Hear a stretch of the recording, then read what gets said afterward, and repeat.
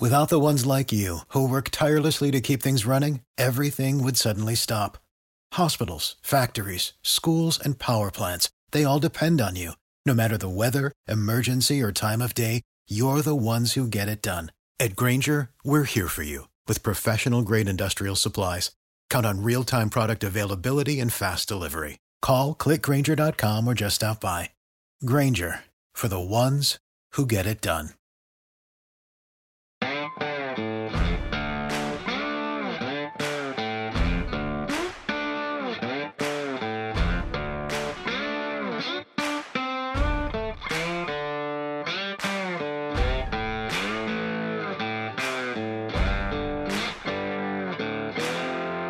What is going on, everybody? Thank you so much for joining me for a very special edition of Fantasy MLB Today.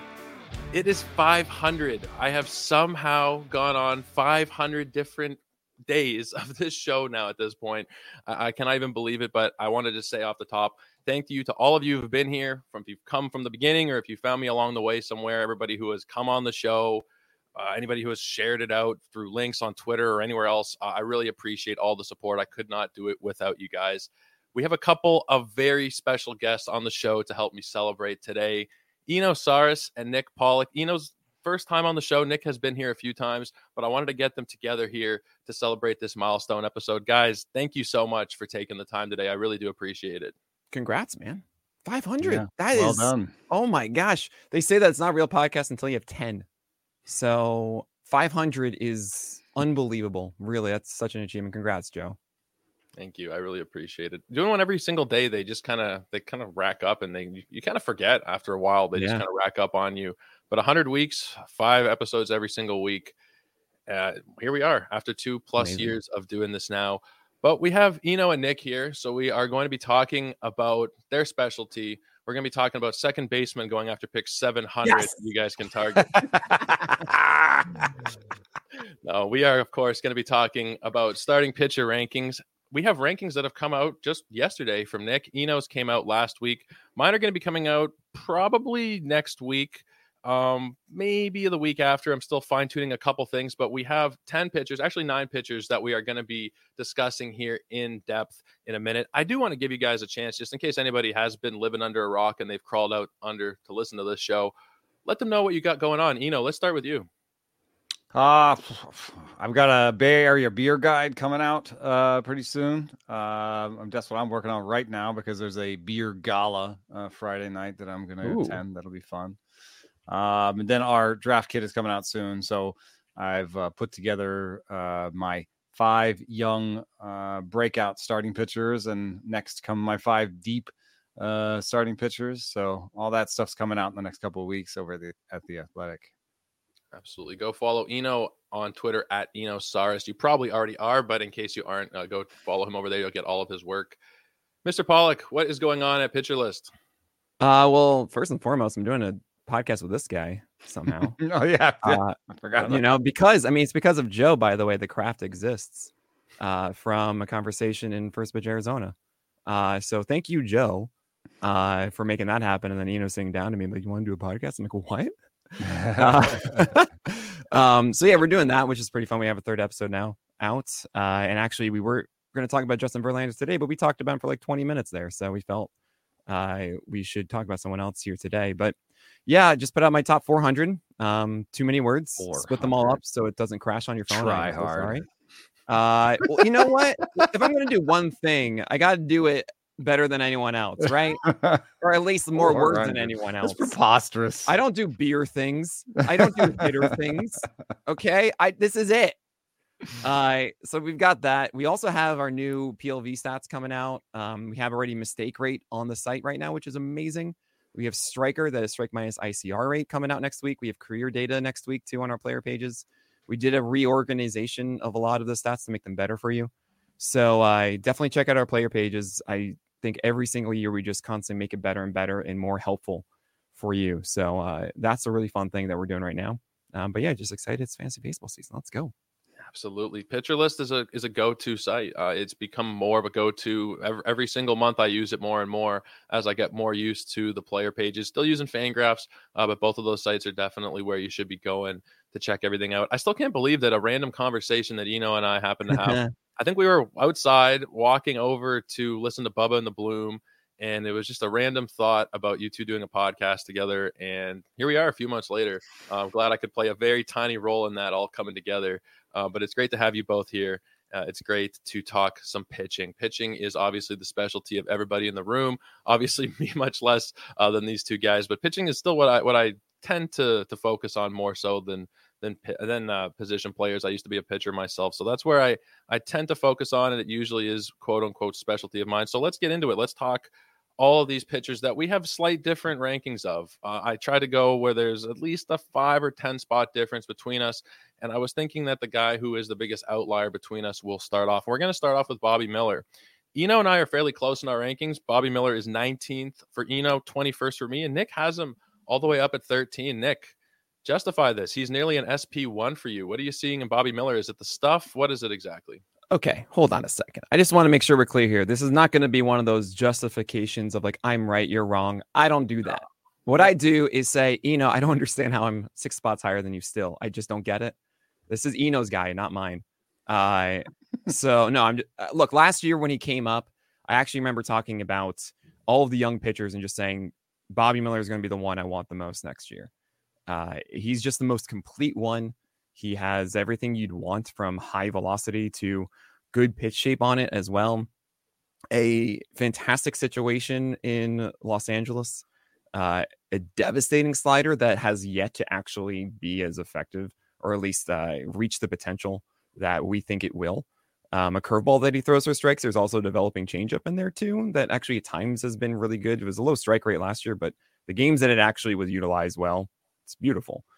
It's just a complete package, and with a very high floor, I think, of performance, especially given how effective those fastballs are.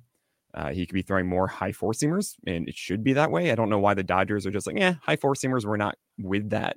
I see this consistently across their pitchers, which is kind of strange to me. The slider should improve, get more strikeouts there. The biggest pushback I've seen about Bobby Miller, which is very reasonable, is the expected workload, considering we all anticipate a 6-man rotation in Los Angeles. I'm willing to wager that Bobby Miller is the one that actually throws the most innings for the Dodgers this year, as you have Yamamoto on a 10-year deal now, and who's not acclimated, I think, as much as Bobby Miller is, who was pretty much just let loose last year in the rotation, and now it's the year that we normally expect him to just go every 5 days. You have Tyler Glasnow's sister, you have Walker Buehler being stunted at the beginning, or stinted, whatever you want to use there. Regardless, I kind of see a situation where Bobby Miller is just kind of like coasting the entire season and has a much better strikeout rate than I think the 24% he had last year. I just think it's so safe, and I'm a big fan of it. So are you buying the projections, which are generally like a 3.8 kind of ERA? Does that sound right to you, or do you think he's actually better? I guess based on your ranking, you think he's probably going to surpass that. I have such a weird thing with projections where, like, I think at the top levels, I'm always higher, and then at the bottom levels, I'm always lower. So like 3.8 to me, I would honestly be dissatisfied with that projections for Bobby Miller. I just think he's too good to do that. What do you think of that projection 3.8? And also, I know you've been doing some early drafts. Bobby Miller's going around pick 72, 73. Does that feel too rich to you, or does that feel about right? I haven't gotten a share yet because it's a weird spot in the draft, because I sort of identified a top 5 that I think, in starting pitching, and then I'm not always like I'm not always like going for my second starting pitcher yet, or I like wait and I get 2 before him. So I haven't, just the way snake drafts work, I haven't gotten one. I want to get 1 or 2. I said at I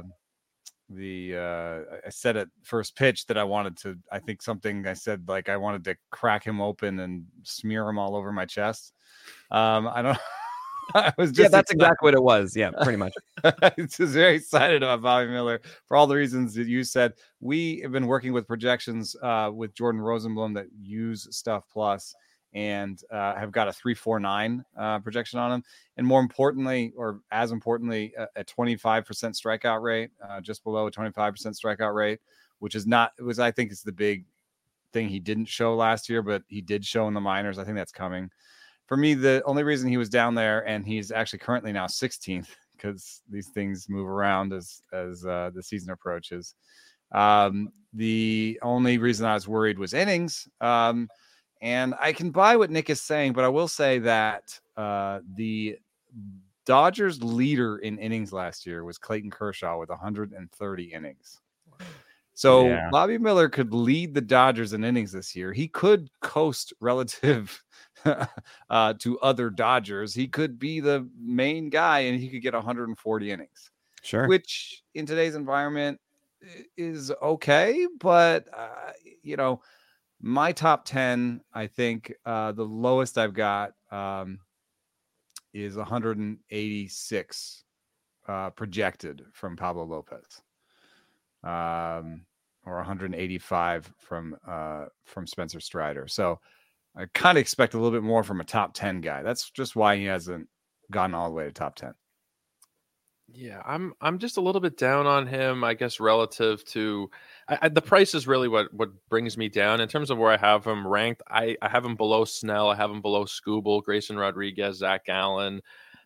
I just don't feel as confident with Miller. I think part of it is the 6-man rotation, and maybe it's 130, 140 innings, but at the price I'm paying for him, it's SP2 and 130 innings where the strikeout rate is good, but even 25%, I can outdo that with Grayson, with Tariq Skubal, with Blake Snell, with a lot of those guys in that range. I think True.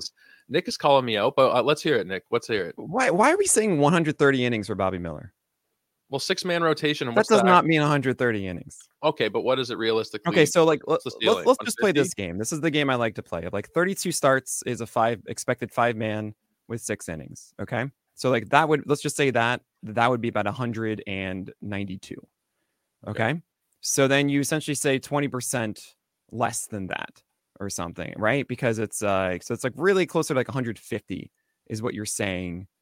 For Bobby Miller, if you're saying it's a 6-man all the way through, I'm below the 180s or whatever. I understand that. Just want to say 130 is another level underneath, and that's not the case here. That's more Tyler Glass now, right? And that's really 110. Let's be honest, 120 is career high. But 100, 6-man rotations. The quote I like to say is 6-man rotations are like the Fellowship of the Ring. Starts off with grand ambitions with lots of people, and it ends with 2 guys barely surviving.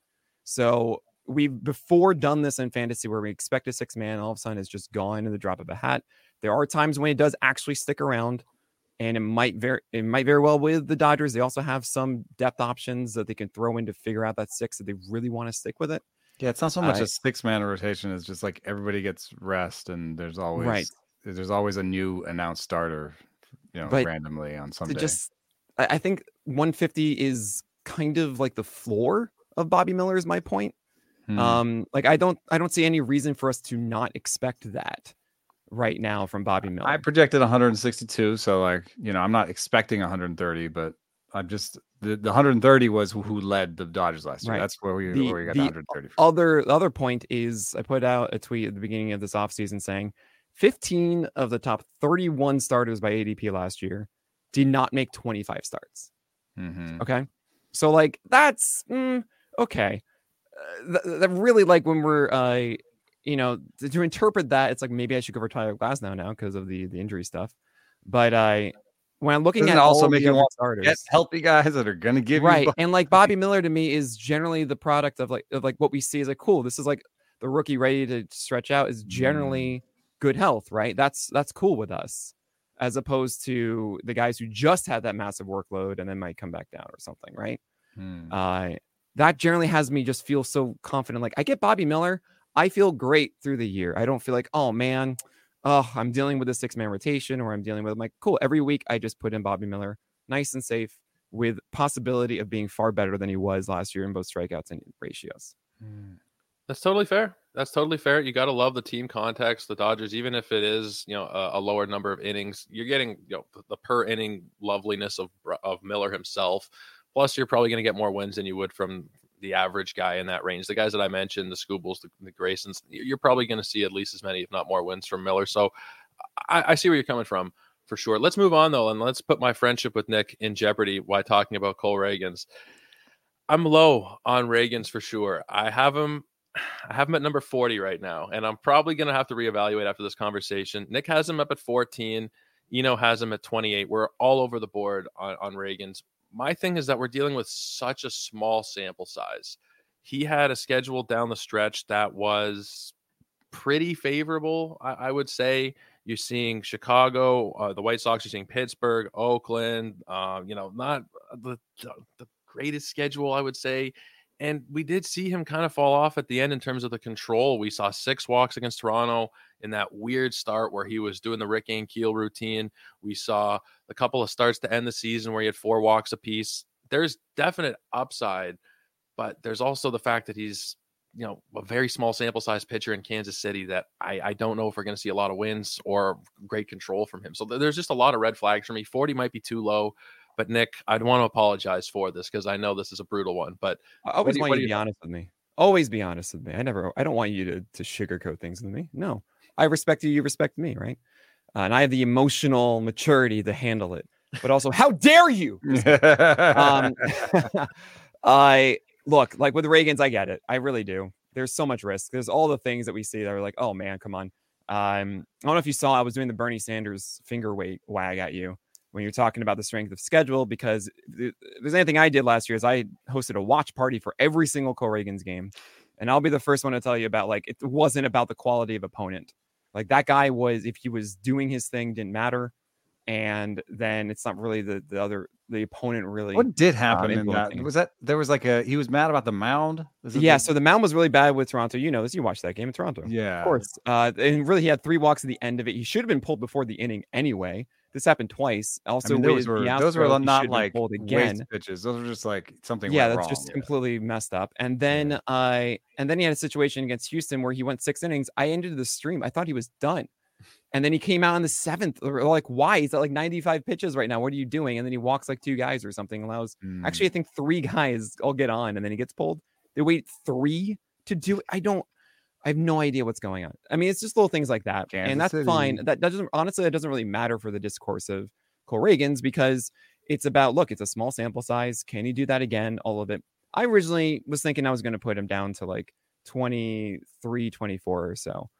And I put him inside of the risky aces tier. Like, I'm all about groupings. I even say in the thing, like, look, Kyle Bradish, honestly, good case for him to be my right 11. Next to Michael King for me.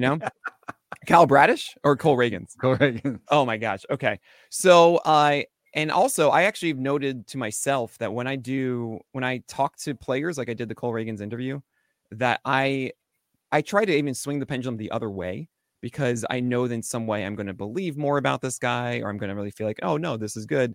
And it's just because I haven't talked to everybody. If I talk to everybody, then like I would, they always are going to have faith in what they do and stuff and whatever. Like, of course. So I even tried to push it down further. However, the one thing I keep going back to in my head is there was a pitcher I did this for before, where I saw how good they were. It wasn't a good sample. They deserved the success that they had. And I said, yep, the schedule wasn't there. He was just so precise with it, or whatever it was. And I just couldn't wrap my head around it. And I pushed him too far down and got too burned for it. And that guy was Corbin Burns. And after that 2020 season, where he came in and started, and he was just so good and he deserved all that success.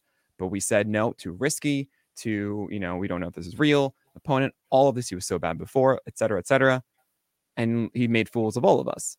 And I went back to, what have I done in the past of when I've been like super in on a guy and I've been burned by it? And I overlooked some things. Like, I hope no one else remembers this. I get mentioned to it inside by my staff, but like the Zach Godley situation where he was so good for 1 year and then it wasn't very good. I always think about that one. Nick, you were too aggressive. Nick Pivetta in the past, which has changed a little this year for other reasons. Graham Ashcraft for me. Ashcraft, sure, I get right, but it's like but with Ragans, I called him the unicorn last year because of just, I don't see this. I don't see a guy with 5 pitches that he commands and executes as he should. Right. He is absolutely someone who has an approach with all of them. And I actually expected to go into this interview hearing him just come like, yeah, whatever the catcher kind of puts down, or, I'm really just figuring this stuff out. I don't really know. No, it is unbelievably locked in. He has a notebook. Like him and Pablo both have notebooks of remembering all these things. Like, this is what I do against this guy. And I told him, I was like, I got to say, man, why do you love 3-2 changeup so much? I love that you love it. And he started laughing. It's like, it's like, oh, you caught me kind of thing, right? Like, oh man, I didn't realize anyone else noticed that, because that's how he thinks. And it's exactly the right way to this success. Right. And I understand the walk stuff that happened at the end of the year. Yep. That was weird. That was strange. I understand there is an injury ding because of his long track record with Tommy John, which really was just like 3 years recovering from one Tommy John. I also understand the increased velocity. It was 1.5. He was rehabbing from this first one, revision, right? Which I think is a completely different thing than like you getting it, pitching, and then like, oh, I got to get it again. Right. That is, to me, that's why I call it 1.5. And he actually called it 1.5. I was like, yes. In my terrible graphic of it, I actually put Tommy John, the player, and then half of Tommy John inside my Cole Ragans graphic for PitchCon. But anyway, to end this long ramble, I just see someone who is there and present and very much doing the right things when it comes to flexibility too, and adapting with it, working with a good organization and Tread that has certainly helped him. And I just think he's too good. I think this is not like a fluke. It can't be that good for so long in that season, that stretch, and just goes away. I don't believe that. So I'm in. I know you're not quite as in. You're still fairly in, but it doesn't sound like, based on where you have him ranked. Maybe you've moved him around since, but based on where you have him ranked, 110 ADP sounds like you're not going to be getting into the Cole Ragans business much this year. Yeah, and it's unfortunate because I do like him a lot, and I don't know. I just have a hard time pushing him ahead of the guys ahead of him. And the reason is just mathematical. Like, we have projections based on Stuff Plus, and they project a 4.40 ERA for him. I don't know why. I actually don't know why. I don't know why. He's in a good know why. Why? Because it's the same thing that kind of happened with us. Like, PLV doesn't love its changeup. It doesn't love its changeup. Yeah, I was gonna say. Right. I was gonna go there. I was gonna say. But thing is, you told me exactly the thing that has me more in. He has 5 pitches. Yeah, he has 5 pitches. He doesn't have above average command on all of them. It's the slider and the four seam that for us popped with above average command, but near average on all. And great stuff on a bunch of them. And the changeup, which are the Stuff Plus model doesn't love, which Stuff Plus is based on the physical characteristics of the pitches. It has only like a sort of average-ish velocity gap and movement differential off of his fastball, but it had it gave up like a 0.080 average last year. Like, nobody hit it. And so at some point, there's some point where the results matter more than the model. And he's right kind of at the nexus of that. It's not a big sample. Stuff Plus kills it in really tiny samples, but he's not a really tiny sample. He pitched for like a half a season. So he's somewhere in between where the results matter more and the modeling matters more. And so I pushed him. Like, if you look at my rankings, he has the highest projected ERA of anybody, I think, in the top. Yeah, you have to go down to the 50, Merrill Kelly at 50 to get another 440. And so I have Cole Ragans at 30. So I pushed him. It's weird when you like push someone and you love someone, and then you look at the market and you're like, whoa, I guess I don't love him. So that's just been my Cole Ragans experience. Like, I really like him. Like, but if I'm putting Cole Ragans up against Justin Verlander, who I really like, I'm going to take Verlander. It's like a long track record. I've got like Dylan Cease right there. I love Dylan Cease's stuff. Then you start getting into like Joe Musgrove, Max Fried. Like, I don't know. Am I going to push him that high? Like, do you have the ADPs in front of you, Joe? Like, who's like the would you rather ADP wise when you're taking Cole Ragans? Who are you taking Cole Ragans over by ADP in terms of the pitchers within about 10 picks of him, you're looking at Justin Steele, Joe Musgrove, Craig Kimbrell, who's a reliever, different story, but Tanner Bybee, Dylan Cease. There's also Clay Holmes in there, Walker Buehler, Sonny Gray. Those are the kind of names going within 10, 20 picks of them. I take him above those last two, but below the first two. So it's like, I might end up with a share. Like, I might, might sneak him in, but I if you want me to like bust him above Joe Musgrove, I'm not sure I'm going to do that. Right. Joe Musgrove is actually a really good point too. I love Joe Musgrove too. Yeah. I think some of the stuff last year was a little bit fluky injury wise because he went to he went to Mexico City and it really inflamed like some bursitis he had. He dropped I think he dropped a weight on his toe. Like, yeah, it's oh, just man, like sometimes you have like a lost year and you're just like, okay, let's just get rid of that year and start over, you know? I think this really showcases how much quality there is. And in 12 teamers for me, I mean, I've said for years, like, hey, I do not want to go for top tier guys. I want to feast like in rounds like 6 through 10 and just get my guys. And like, if you're getting like Musgrove in there too, you're getting like Sonny Gray's great. Like, this is so solid, especially when it comes to hitters dropping off around that point. Too. I mean, you could theoretically in a 12 teamer get like 3 or 4 bats and go Bobby Miller, Joe Musgrove, Cole Ragans. It's so good for your top 3. Good. Amazing. I mean, it'd be pretty high risk, but you're also in a 12 teamer, so like, you know, throw in Kyle Bradish, you'll be fine. Best slider in the game. Yeah. Let's move on. That's a lot of Cole Ragans. Why are you low on him? Me? Yeah. Oh, him. Yeah, Joe. Yeah, right. Yeah, of course. No, it was just like the team context, the small sample size, no wins, the fact that they're going to get better as an offense.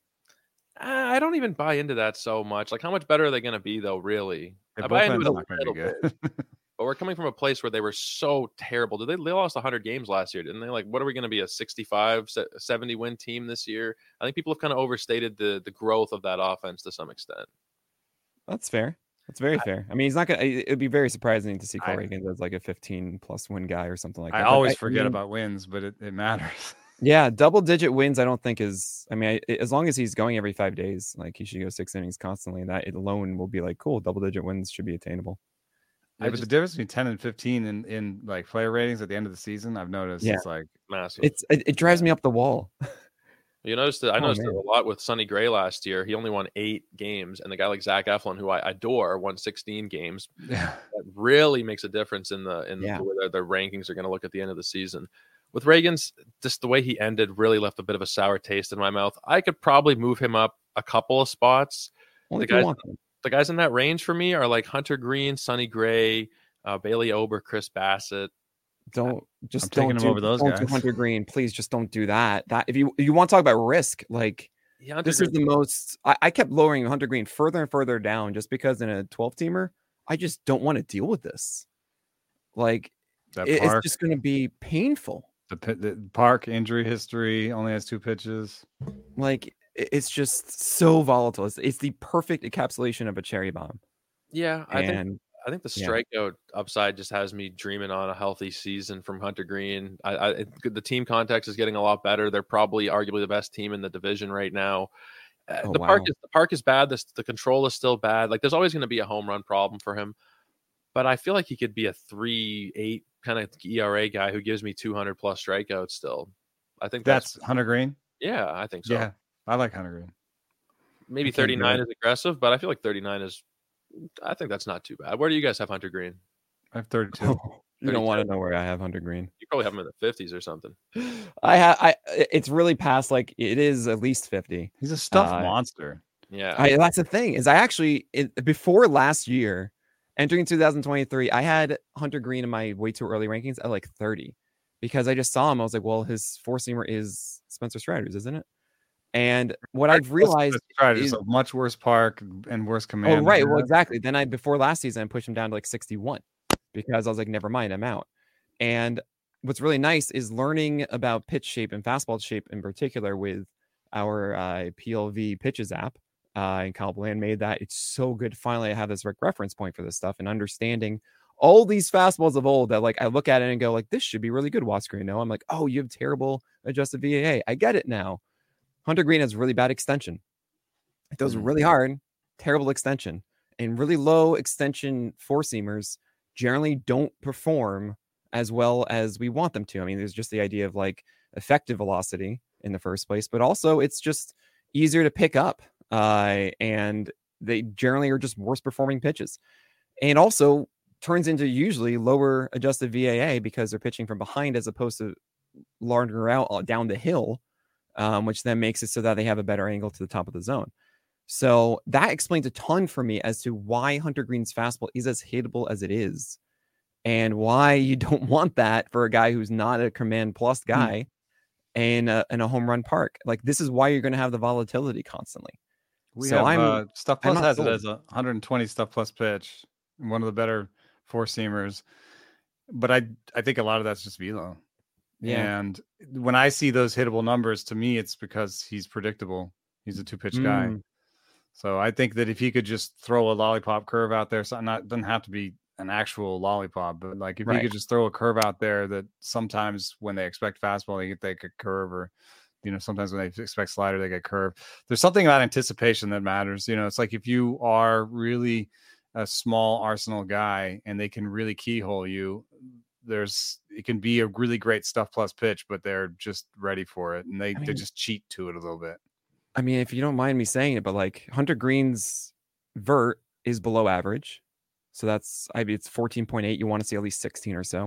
Mm-hmm. His adjusted VAA is under 1. It's 0.9, which is, again, like at average or below it. And then the release extension that you want to see like 6.5 or higher, 6.3. So it's a two-plane fastball. So the vert isn't great, but he has more wiggle than most. Right. He has more arm side run. It's not that different from Bobby Miller's. Bobby Miller has great extension.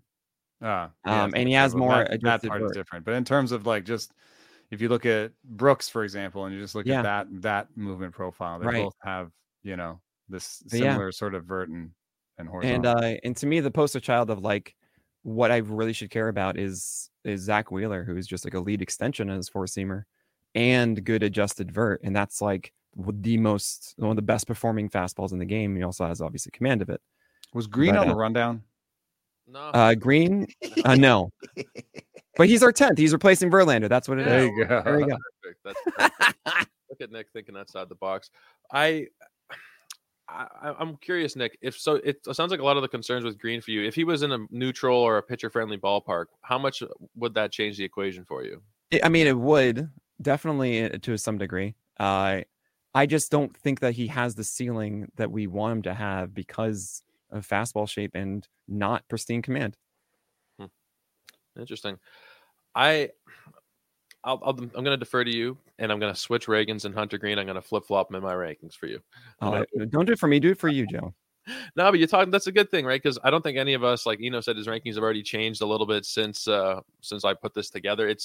They're going to change, and if they're going to change based on influence from you guys, I think that's better than just me reading some random article somewhere. Right? Don't you guys listening? You don't want us to stick to our guns because that means that we are overlooking anything new that we discover or think about and talking to smart people. Like I've changed things because I've been talking to Eno. You know, when I was talking to Eric Smolsky, like it stinks because I was saying one thing in October or even like a month ago, but like it's going to happen, and I'm really sorry. But just keep talking to us. That's all we ask. Yeah, my podcasts go throughout the offseason. My opinions definitely have changed on a few players throughout the offseason. And Nolan Arenado, for one. We won't get into that, though. Let's keep pitching. Let's talk Max Fried. Max Fried, I happen to be the high man on. I have him at 14. Eno had him at 25 and Nick at 22. I'm a little concerned about what we saw from an injury standpoint last year. He missed time with how he had a blister problem, and he's actually had a couple of blister problems in his career. Also, the forearm, he missed time with a hamstring. There's a lot of injuries for Max Fried. I'm kind of just hoping that we can get back to that full season that we have. We've seen him, fairly healthy from the time he was a full-time starter in 2019 through now. It was bad season health-wise. I'm kind of just banking on him being able to throw 27, 28 times in that Atlanta lineup. And then you're looking at 14, 15 wins. He's always been a guy when he's been healthy, who's been a low 3s to, even high 2s ERA in that kind of ballpark. The strikeouts aren't really there, but he's got great control. The team context is amazing. I'm very, very interested in Fried, and I'm wondering why you guys are, I think, a little bit lower than consensus, both of you, because I feel like the market is going to have Max Fried as a top 20 SP. I might be wrong there, but I feel like he is. Let's start with you, Nick. Well, it's really hard to rank Max Fried right now. I don't know what to do. I think when he's pitching, and let's say you said, hey, Nick, he's not going to get hurt this year. He's 180 innings or so. And plus, like, I would have him in the top 10. I just think that Max Fried's win totals would be really high, and he's not going to be a 28%, 30% strikeout guy. He's more like a 25%, whatever. But he's a command specialist, and it's great that four-seamer acts like a cutter. The insider righties, it's beautiful. The problem is that he had a strained forearm, which is a tear, and I just don't know if like that's going to last or not. And generally, like, sure, there are times that recovers. Eno was talking about the other day on the craft was that it takes like a year for us to know if that's okay and you're out of the woods. And I actually originally had him in my risky aces tier, which is where Cole Ragans is at the end. And then I also had him in the shiny squirrels tier, which is right after free, which starts with Yuri Perez. And I had no idea where to put him. So I just put him in like the ones where it's, I don't know, safe innings when he gets them. But because I can't expect him to go the full season, it's not the same upside of like Tyler Glasnow and you're going to get like 10 strikeouts or something. Like, I don't expect that from Max Fried. And the fact that he won't maybe get into a rhythm or something, I don't know. It just weirded me out. And I found myself like, look, I'm just going to go get other guys that I feel like are going to be really good and not have the same ding against them. So put him at 22, but I don't know, man. You have the same kind of injury concerns, you had him even lower at 25. Have you moved him since? Yeah. Of MLB players with forearm injuries, let's see here. I like this. Subsequent injuries included 37% shoulder, 36% elbow, and 18% forearm injuries. These are major league players. So is that saying like 20% or 25% are fine? Yeah, I guess so. But that's it. So like 75% of them got injured. Get something else. Yeah. Oh boy.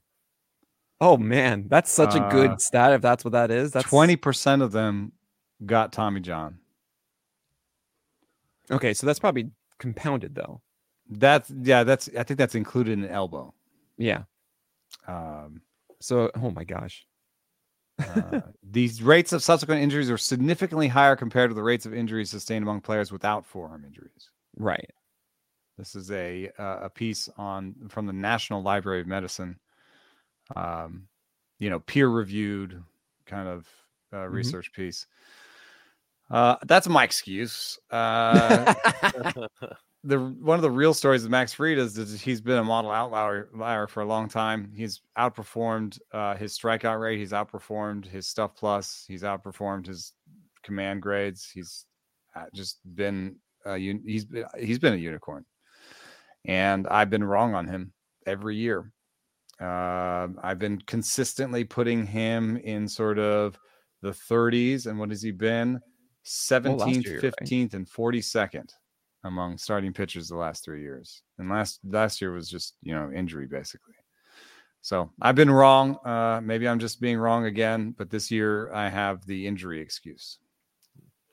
Between the injury and you not liking him to begin with, that's definitely not a great sign. The projections absolutely love him. I am a projections guy generally, and they're really big on him, but they're also, expecting 27 to 31 starts there. So that's where a lot of it comes from. If he is able to throw 27 times this year, I think that he'll probably return value. Oh, absolutely. But that's kind of a big question at this point. Our stuff-based projections are 3/4 of a run higher than the other ones. Well, right. Wow. Because what is Max? We got a 3.96 stuff, but it's like, it can't be right. It can't be right. We project a 22% strikeout rate for him. His career is 24. He hasn't had the last time he had a 22.3% strikeout rate like we projected was in 11 starts in 2020. But his best skill isn't stuff though, right? It's command. That's the thing. We had a 99 location plus last year. So really, I don't think that's been true in the past. Yeah. I imagine we have the same kind of thing of like wondering about, when it comes to PLV of merging the two. So does this injury get weighted into the projections at all for you? Is that maybe why the 2% strikeout decline? I mean, it actually will, because his stuff is probably pre-injury or around the injury is probably lower than usual. How many pitches does he have? 3. No. You count, okay, so 4. The changeup. He improved the changeup massively last year and the year before. Okay. I would say it's 5 with the sinker. Let me see what our. Curveball and slider absolutely in there with the 4-seamer. It's not always that relevant. What the model thinks. The model thinks that he has 6. 4-seam, sinker, changeup, slider, sweeper, curveball. And it really likes the slider, sweeper, and curveball. Thinks the changeup is pretty good, and it hates his fastballs. That's what it is. It thinks he's a bad fastball guy. Okay, well, Max Fried, I think I might have to lower him down again. This is part of the discussion. The injury, I didn't realize how dark the outlook was once you had one of those injuries, one of the forearm injuries. So maybe 14 is a little bit high. I guess I'm just in love with the team context and the track record for him. He's one of 7 players with an ERA under 3 that's thrown 300 innings over the last 3 years. That's a Derek Van Riper special. I love him. Oh, that's good to have the EVR in here. Yeah, no, he's legit to me if it weren't for the injury. Like, I would actually probably have him above Zach Gallen, believe it or not. Wow. But, yeah. I do have him above Zach Gallen, but that might have to be something that I reconsider after this episode. The rankings are going to be torn apart after this episode. I'm going to have to redo them. Let's move on to Freddy Peralta, where Nick is a little bit lower than Eno and myself. 15 for Eno, 16 for me, and 23 for you, Nick. Were you not buying what we saw down the stretch last year for Peralta? Do you think that maybe he's not going to be able to sustain that incredible second half? I'm someone who definitely ranks based on anxiety, and I hate volatility as much as I can. And if I do, I do volatility with like later on, and I'm all about decision making, right? So it's easy to forget that last year, like the first 2 months or something like that from Freddy Peralta, we're all just like, well, he's terrible. He's bad. Got dropped a lot. Yeah. And then all of a sudden he figured it out in the last 4 months. And he's very crossbody. He steps toward third base. And Freddy Peralta generally has had this routine of, do I have my feel? Do I have not my feel? Is it there? Am I efficient? Am I not efficient? And by the end, he had it, which is cool. He also has a little bit of a track record with health. He also increases velocity by 2 ticks last year that I don't know if is going to be sustainable. And to me, it's not as safe as the others. It's just that simple. I don't really see this being a 180 inning season of that kind of production we saw in the second half. I completely understand. Like, look, Nick, we just take what we got last year completely. I think it was like 3.83 ERA in the end, though. If I remember correctly, at the end of the day, I don't like guys who I feel are going to go through ebbs and flows more extremely than others. And it's just too anxiety riddled. I completely understand your rankings. It's just not for me. You're not as concerned, I don't think. I had the best strikeout minus walk rate in the second half last year among starting pitchers. And I thought you loved extension. I do. I know. I do.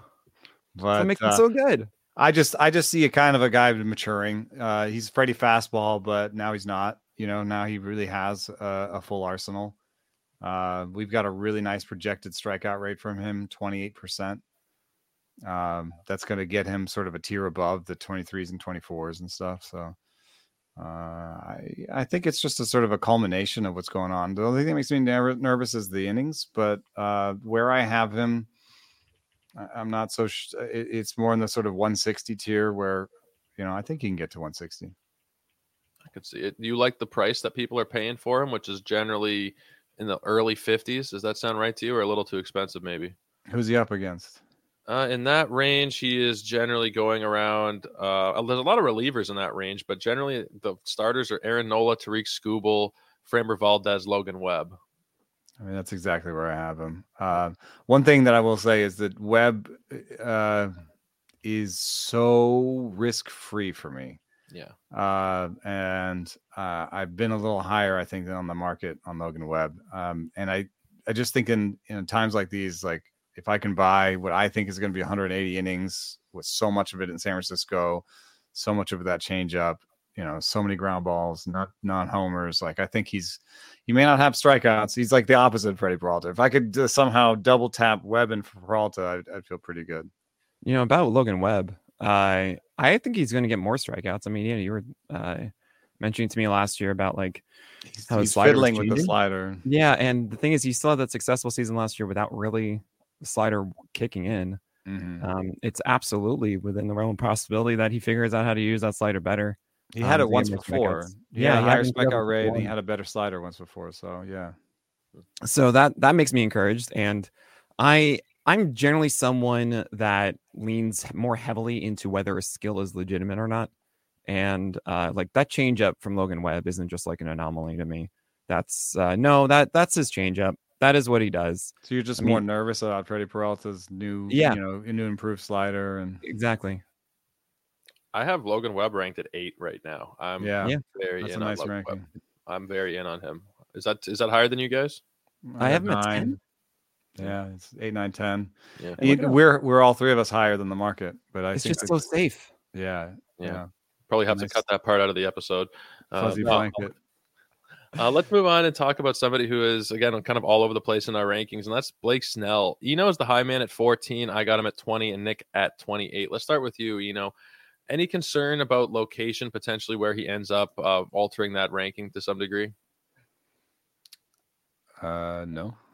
No, like where he ends up signing. He's like a strikeout walk guy. I know he had hit suppression last year, but I buy him because of all the strikeouts. And to me, the story of the walks, which were worse than usual last year, was he lost his slider early in the year and he threw his pitches he doesn't command as well, the curve and the change more. But I'm going to say that's in long-term, outcomes is probably good for him.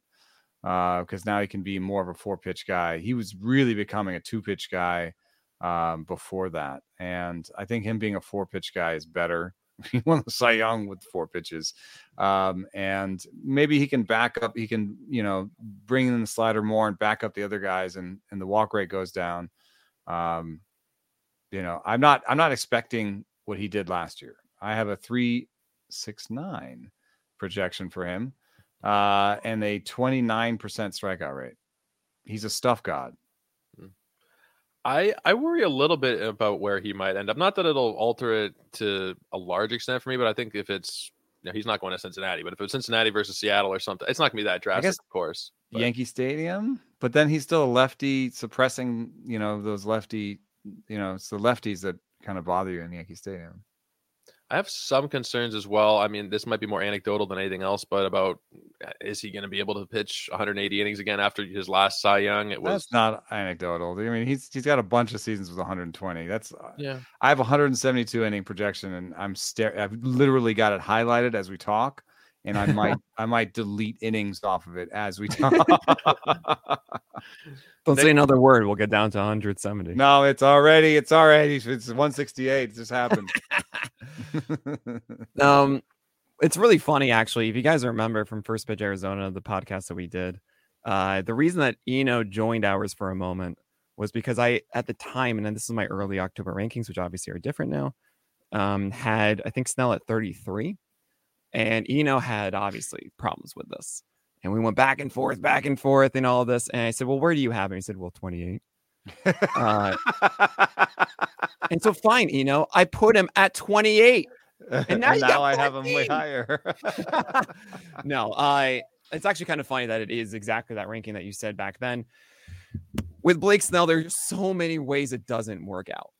And that's the problem for me, is that there's a lot of explanations for it. And I'm going to be the first to tell you, I was the one saying he deserved the Cy Young. And I can explain all the reasons why the 13% walk rate was by design and how he pitched. And we just put out this awesome article, Kyle Bland, talking about mistake rate, which is essentially pitches in the zone that have double the chance of allowing a hit, and who throws those. And that's clearly why they allow more hits and stuff, which is intuitive to everybody. And Blake Snell not only led the league in the lowest mistake rate, but the second guy was 50% higher than Snell, 3% versus 4.5%, right? That's the number 2. That was Yuri Perez. So clearly his mental approach of not giving in is part of the reason why he had a sub-6 hit per 9. Now, a sub-6 hit per 9, when you see that, you should know that is not sticking around. It really just isn't. You don't see that. Sometimes you get lucky and get like 2 sub-7 hit per 9 seasons, but you never see like another 5.8 again. So that's going to regress a little bit. And when I think about the entire season of Blake Snell last year, I remember in the beginning, you're right, exactly. He was trying to do the whole fastball curve slider thing, could not throw the curve and slider for a strike, like just couldn't. And the whole game plan was to say, yeah, we don't like the changeup anymore, Blake Snell. He tried it for like a couple seasons, kept going, dwindling numbers with it. I was the biggest proponent of that. I was saying, stop throwing the changeup. It's clearly worse than the changeup and the curve and slider. But then he had to, like, literally he had nothing else. So he just started throwing his changeup one game. And by surprise, it was great all of a sudden. Like, it was just so good. And then he did it again next game, and it was still really good. And that pitch became the savior of the year. And that is not typical. Is right? There like like do well with what you got that day? Right. It was then, but then he then actually became like a thing that was good every day, right? With that change. But the thing is, the slider still isn't back. Like, it was a sub 50% strike rate. As much as you want to say he's not giving in, like, no, he wants to give in a little more than that. Where a lot of these wasted ones under the plate, under the zone, all of that. And the other assumption that I've had about Blake Snell for a very long time is that his four-seamer dominates. And it doesn't. It really isn't this big whiff pitch. It isn't this incredible fastball shape. It does get really good vert at times, but he doesn't command it as well as I want him to. And he misses very often, especially to right-handers, arm side up and away, and just really wastes poor it. Command of it.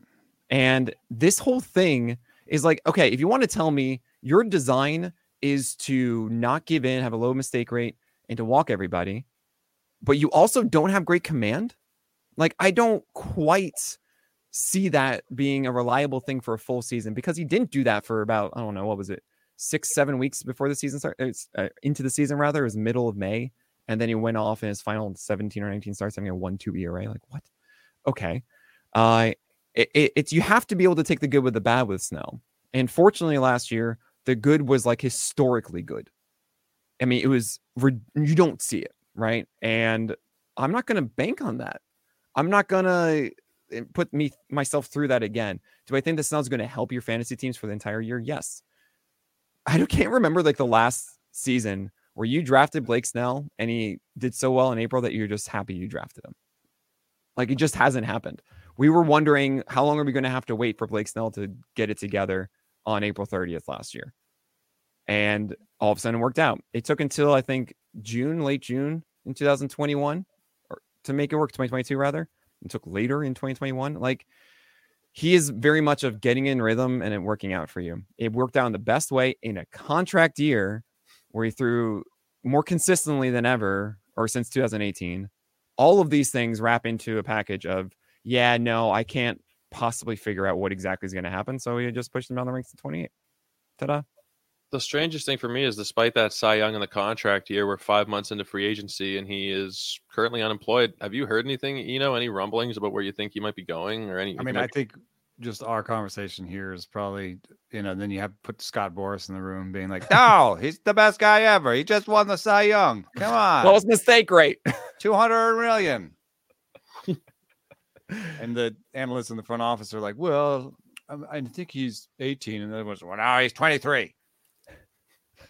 You haven't heard anything though? No rumors recently about where he might be headed or if he might be signing soon? I think that San Francisco makes a lot of sense. Maybe not in terms of ethos or vibe, but in terms of having other guys that can come in the fourth inning if he blows up, or, if he only gives you 140 innings, then, having Tristan Beck to kind of give him a 2-month blow or whatever, like, they seem like a team that also needs something at the top. Right now, it's Logan Webb and Kyle Harrison, and I would much rather have Jordan Montgomery or Blake Snell as my number 2.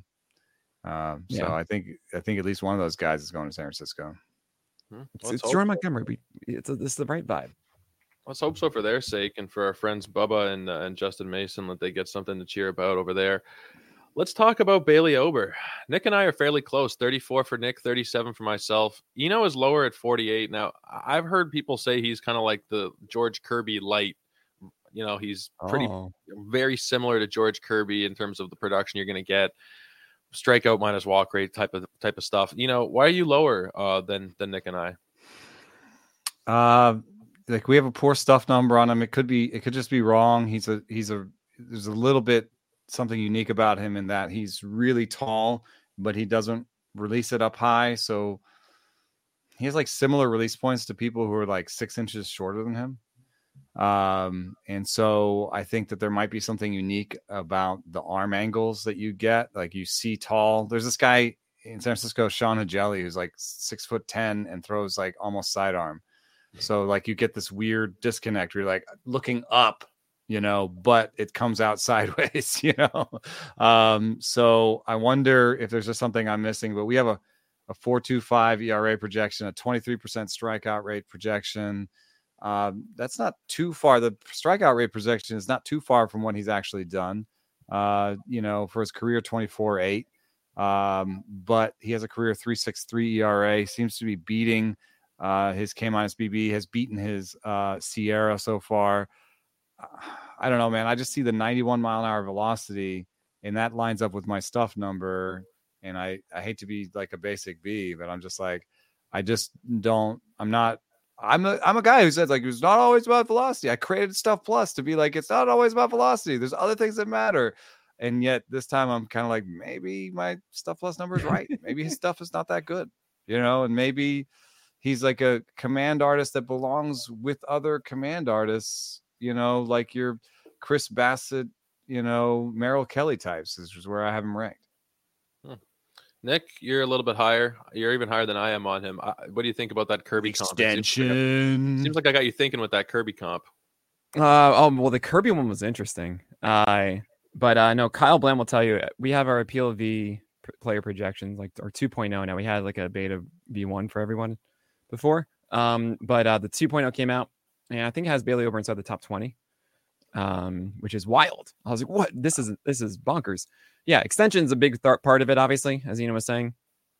I really do believe that his four-seamer command is so good, and it's because that also he's really tall, and he's able to just hit that top of the zone so effectively. It's the reason why I call him Bailey Oberizzi, because Jake Odorizzi used to do that thing of painting the top of the zone all in red and four-seamers. That's why I get 50% fly ball rates. And it's good. Infield fly balls included in that a ton. Those are lower BABIPs. I think he's not really a massive home run guy. And the fact that the changeup is really good, and the way they releases it, I think it consistently means that this changeup is masked a ton, especially out of his hand. And just those two innately are solid. His sliders sometimes is there, sometimes it's not. But what I see, I call it the Bailey special last year in the roundup, right? It was 6 innings, about 2 earned runs or so, and about 6 to 7 base runners with a strikeout an inning. Like, that's just the Bailey special. Just every day you're going to get this thing. It's fine. And it has like movement to go up and down. The Kirby comp is interesting. I get it. I'm not as aggressively, I don't really see that happening, because I think for us with George Kirby, there's a lot more excitement about what could be developed. I think the foundation that Kirby's has. like more likely to jump into like, we think the slider can be better. Top 3 type player. The four-seamer is a better pitch. He also has better overall command. Ober's maxing out right now. Right. He is kind of maxing out. And I do have worries about Ober. And I was actually thinking about lowering him more.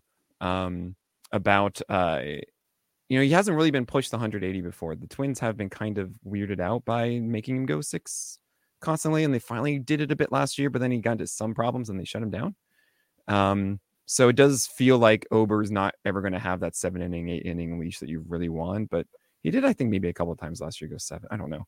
It just doesn't feel as overwhelming, but I feel at the very least, four-seamer command is so good that there's a higher floor to this than other guys in like the 50s for me, or even the 40s, with a little bit more of a ceiling, especially if it gets a breaking ball that I really like from Ober. That really will be the true Blake Snell blueprint, which I really feel like I should rename at this point, because like Blake Snell doesn't quite even do it as much. He has terrible high location. Blake Snell, it's like sub 40% high lock. Like, no, you're supposed to be like the 60% one. What is this? So yeah, Bailey Ober to me is relatively safe, and that's a cool thing that I go for in my rankings. Is I want safety of if I get this floor, I'm happy as my SP4, right? And then there's like a little bit more to add on to that. So that's Ober. One thing that's kind of appealing is the low whip numbers, right? The last couple seasons, you're looking at 105 and 107, and the projections are like 1.17 kind of range. That's pretty damn so good with command. He does that well. You were gonna chime in there or something, and did I cut you off? No, I've got him in a bit of a safe tier. I've got him near Jordan Montgomery and Merrill Kelly, like I said, and Berrios and Bassett, just like a kind of an oatmeal-y part of the rankings. I've pushed some guys that I'm super excited about, like Brian Wu and Bryce Miller. Yes, and Shota Imanaga, like above him, and they're riskier. So there is a little bit of a discussion if you're using my ranks, or if you're thinking about things about like, and you're coming to that part of the rankings. I think I agree that Bailey Ober's floor is pretty high, and I still couldn't pick him over Woo or Miller, but could I pick him over like Walker Buehler, who I have ahead of him? Yeah, depending on, like the most recent injury history, depending on the rest of my pitchers. Do I like feel like I really need to get 160 plus innings out of my guy? Then I can't risk babying. If I don't have an IL slot, what am I going to do with Walker Buehler, for the first couple Well, weeks? you're not even going to get him in an IL spot. That's the biggest problem, is that he's not going to be an IL guy. He's going to be like in the minors or something. Oh, yeah. Or right? They're going to do something with him. But also with Ober, my pushback on you putting him like around Jordan Montgomery isn't he Jordan Montgomery, but just a better whip? I mean, we have even a better projected strikeout rate for him. So why don't I have him ahead of Jordan Montgomery? We have like the same projected ERA. Thing you should get out of this same podcast. ERA, projected ERA, and a better projected innings. Innings. I have 155 for Ober and 181 for Montgomery. So I would actually say that with Bailey Ober, really, this is just how I think about innings, guys. Is do I expect like Bailey Ober per start basis lower innings pitch than Jordan Montgomery? No, I think they're both just kind of around like Cole. Like let's just say it's 6. Then is Bailey Ober not going to go every 5 days? Well, looking at the Twins, I see Joe Ryan, I see Bailey Ober, and Pablo Lopez. That's it. They are going to start him every 5 days because they have to play games with the other two spots, so they can't. It's just they can't afford that. So then I'm like, well, why would I project Bailey Ober for anything under than like 165 happening or something, on air?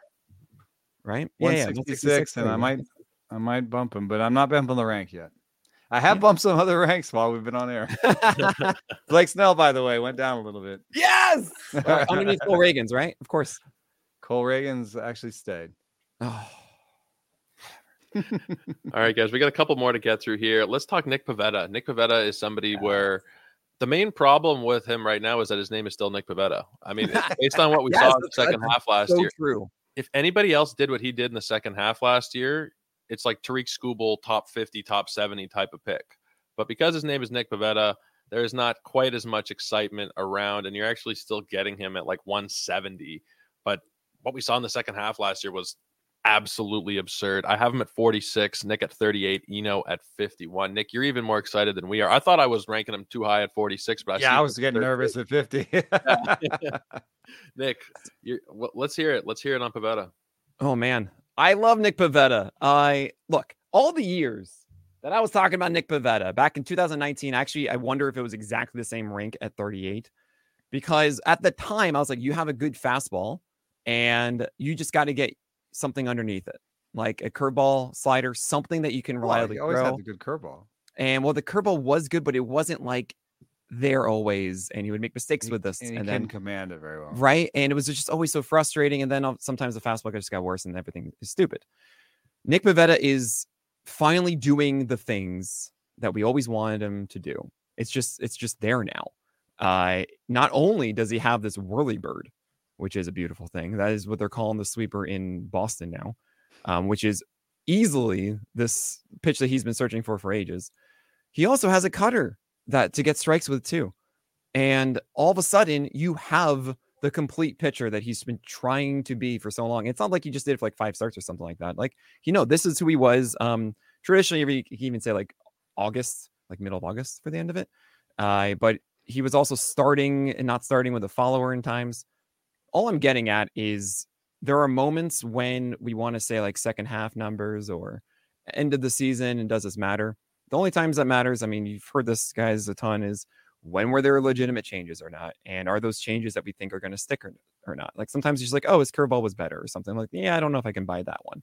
But I can buy adding this new pitch and believing in it and having a completely different approach and having all the success with it. And now he's in a situation with the Red Sox where, yeah, they need him to pitch. They have like 6 guys now. They got rid of Sale. They got Giolito, who I think Giolito is my least favorite Red Sox starter right now.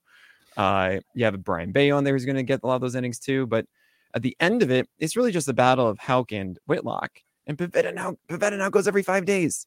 So again, when I talk about pitchers I want to go for as my SP4, I'm trying to find ones that go 180 innings could go and do that, 6 innings and 32 starts every 5 days, and have floor I'm fine with, and room for more. And I see that with Pivetta now. I just do. The only real hesitation I have is the fact that he pitches in Fenway, and that stinks. And I hate that so much. And that's really, really annoying.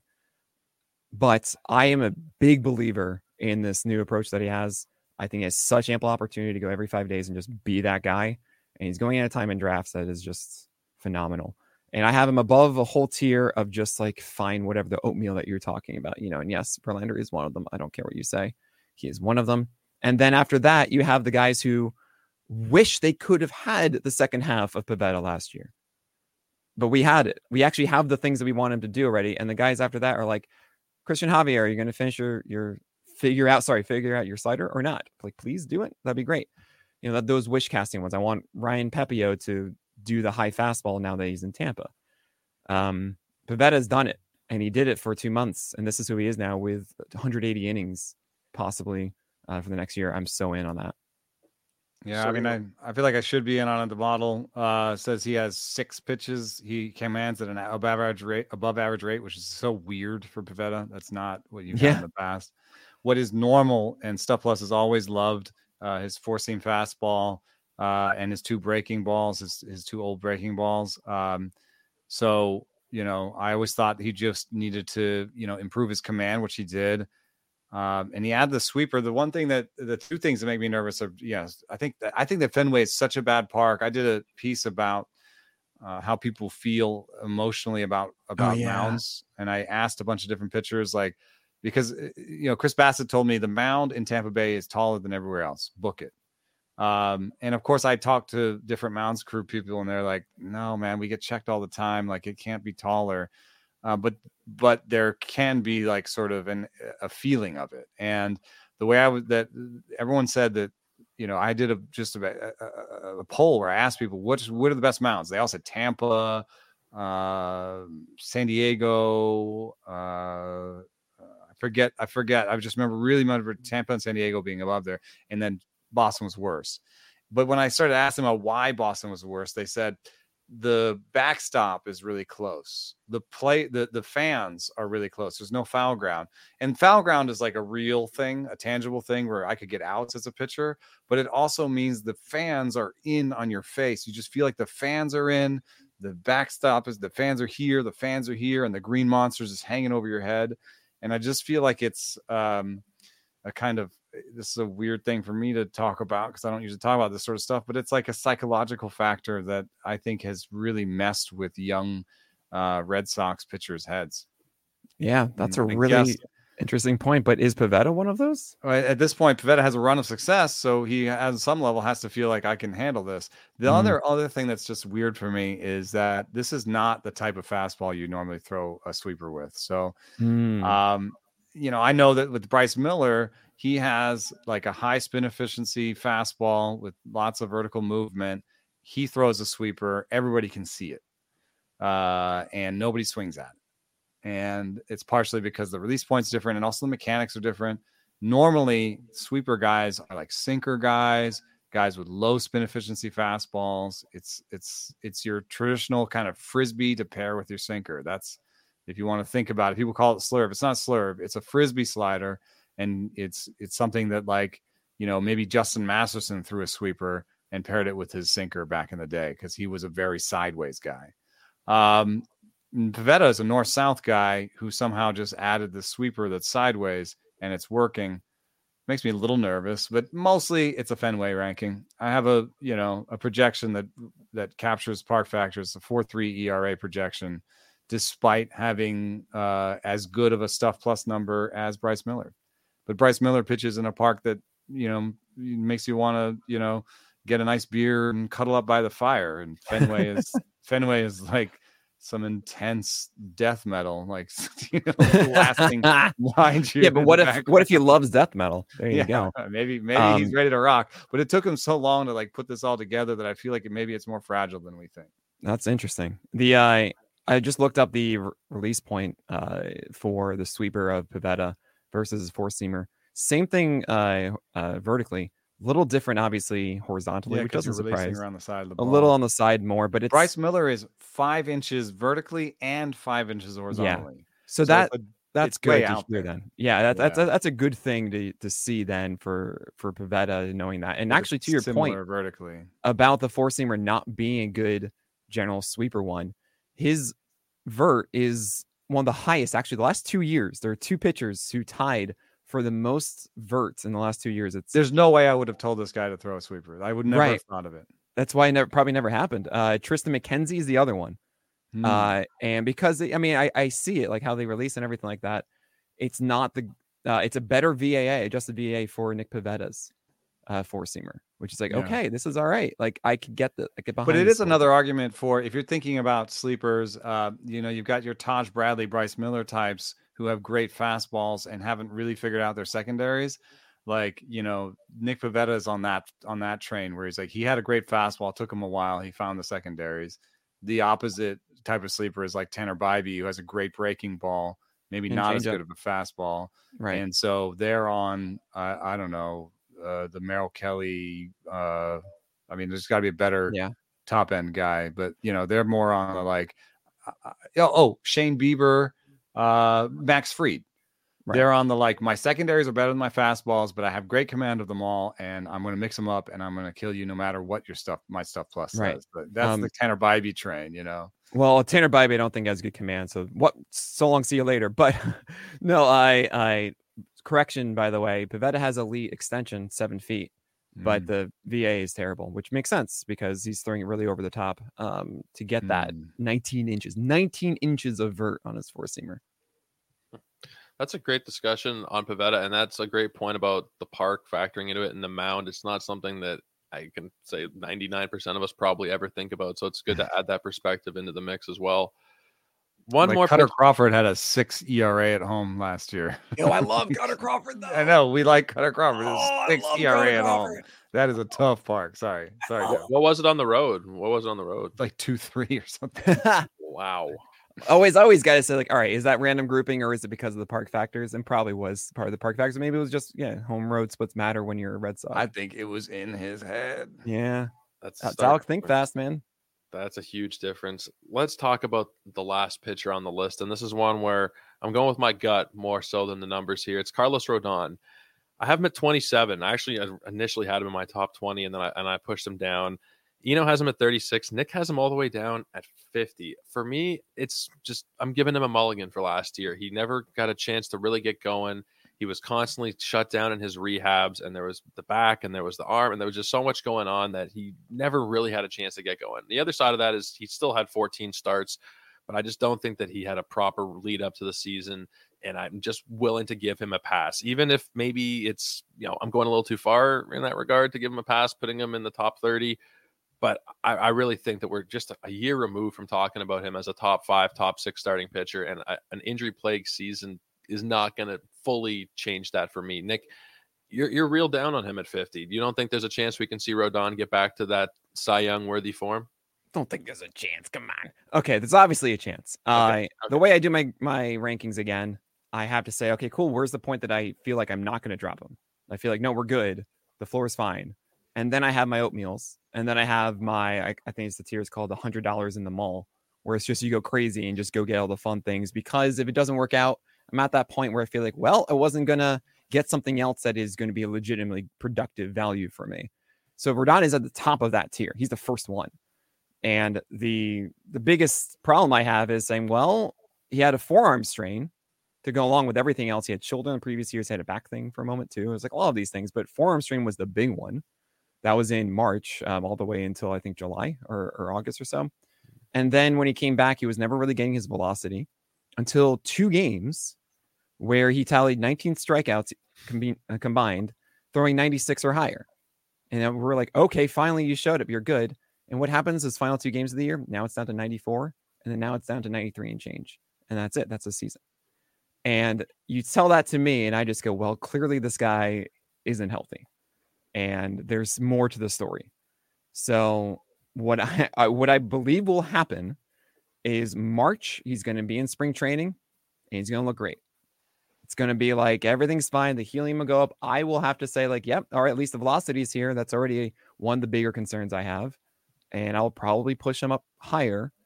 And then it's just such a high probability that there is something still underlying that's going to be a problem for him. He's going to miss a significant amount of time. However, if I do see that the velocity is already there, then I have to put him up into like the 30s or so, because the floor, at least, of production per inning is going to be there.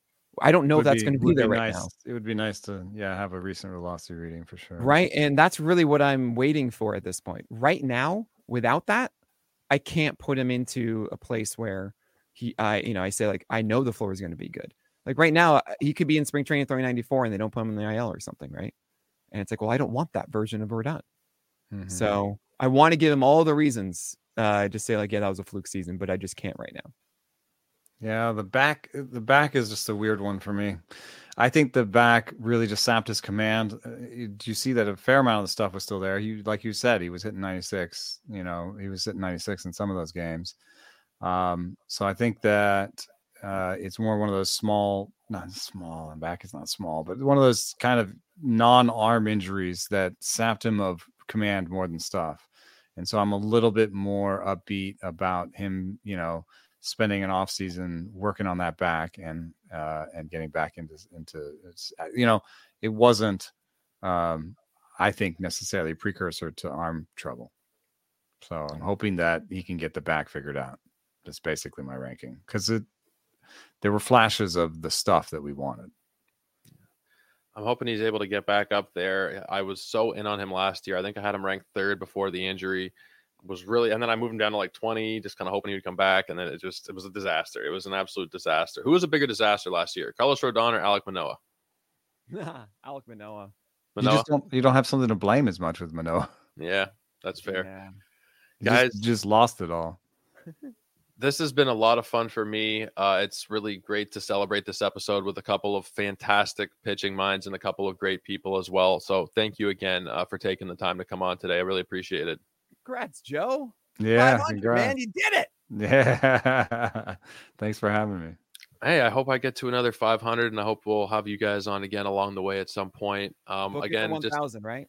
Hey, well, we'll get to 1,000. We're a couple years out, but somewhere in the 2020, book it. We're back for 1,000. We'll get you back somewhere in the 2026 season for episode 1,000. But I do want to give you guys just one more chance to let everybody know about all the great work you got going on. Nick, let's start with you this time. Go give Joe a rating review on iTunes. Come on, do it. 500 episodes, guys. This is so much hard work that he puts into 5 days a week. That's unreal. Congrats, Joe, and make sure you go do that, especially if you're listening now. Like, come on, you obviously love this. Do it. Yeah, I had a really good time. Thanks for having me on, Joe. And it's been a pleasure getting to know you at the different events and at Arizona Fall League. And I hope to see you around some more and have me on some more. Hey, absolutely. It's been an absolute pleasure to get to know both of you guys. You've been two of the kindest people to me in this industry. Getting into it a couple of years ago, I had 0 Twitter followers. I was completely a nobody. And then with the kind people like you guys, I've really been able to kind of come a long way, I think, over these last couple of years. And that's in no small part thanks to people like you guys. I'm definitely going to be in Arizona, and barring some crazy event, I'm going to be there every single time I am able to. And hopefully, as I get older and get out of college and accumulate some more wealth, we'll be able to get to more of those other industry events, Vegas, and the rest of it. Make sure you're following Nick on Twitter at PitcherList. Eno, you're at Eno Sarris. You said it off the top, but just one more time, if you want to remind everybody about anything you got going on that you'd like to plug before we get you going. Yeah, we got a podcast, Rates and Barrels. We got a cool announcement coming next week on Rates and Barrels, and got a podcast with some guy named Nick called The Craft. And both of those don't cost anything. And I reference articles I write all the time. So, you can get a sense of what I'm doing before you take the plunge at The Athletic. So you can check those out wherever you find podcasts. Free peek behind the wall there. You got to love it. Go check me out on Twitter at Joe Orico99. And we'll be back again Monday for episode 501. Not sure what's in store yet, but we will be here as always. Until then, everybody, take care. Have a great weekend. We'll see you on Monday.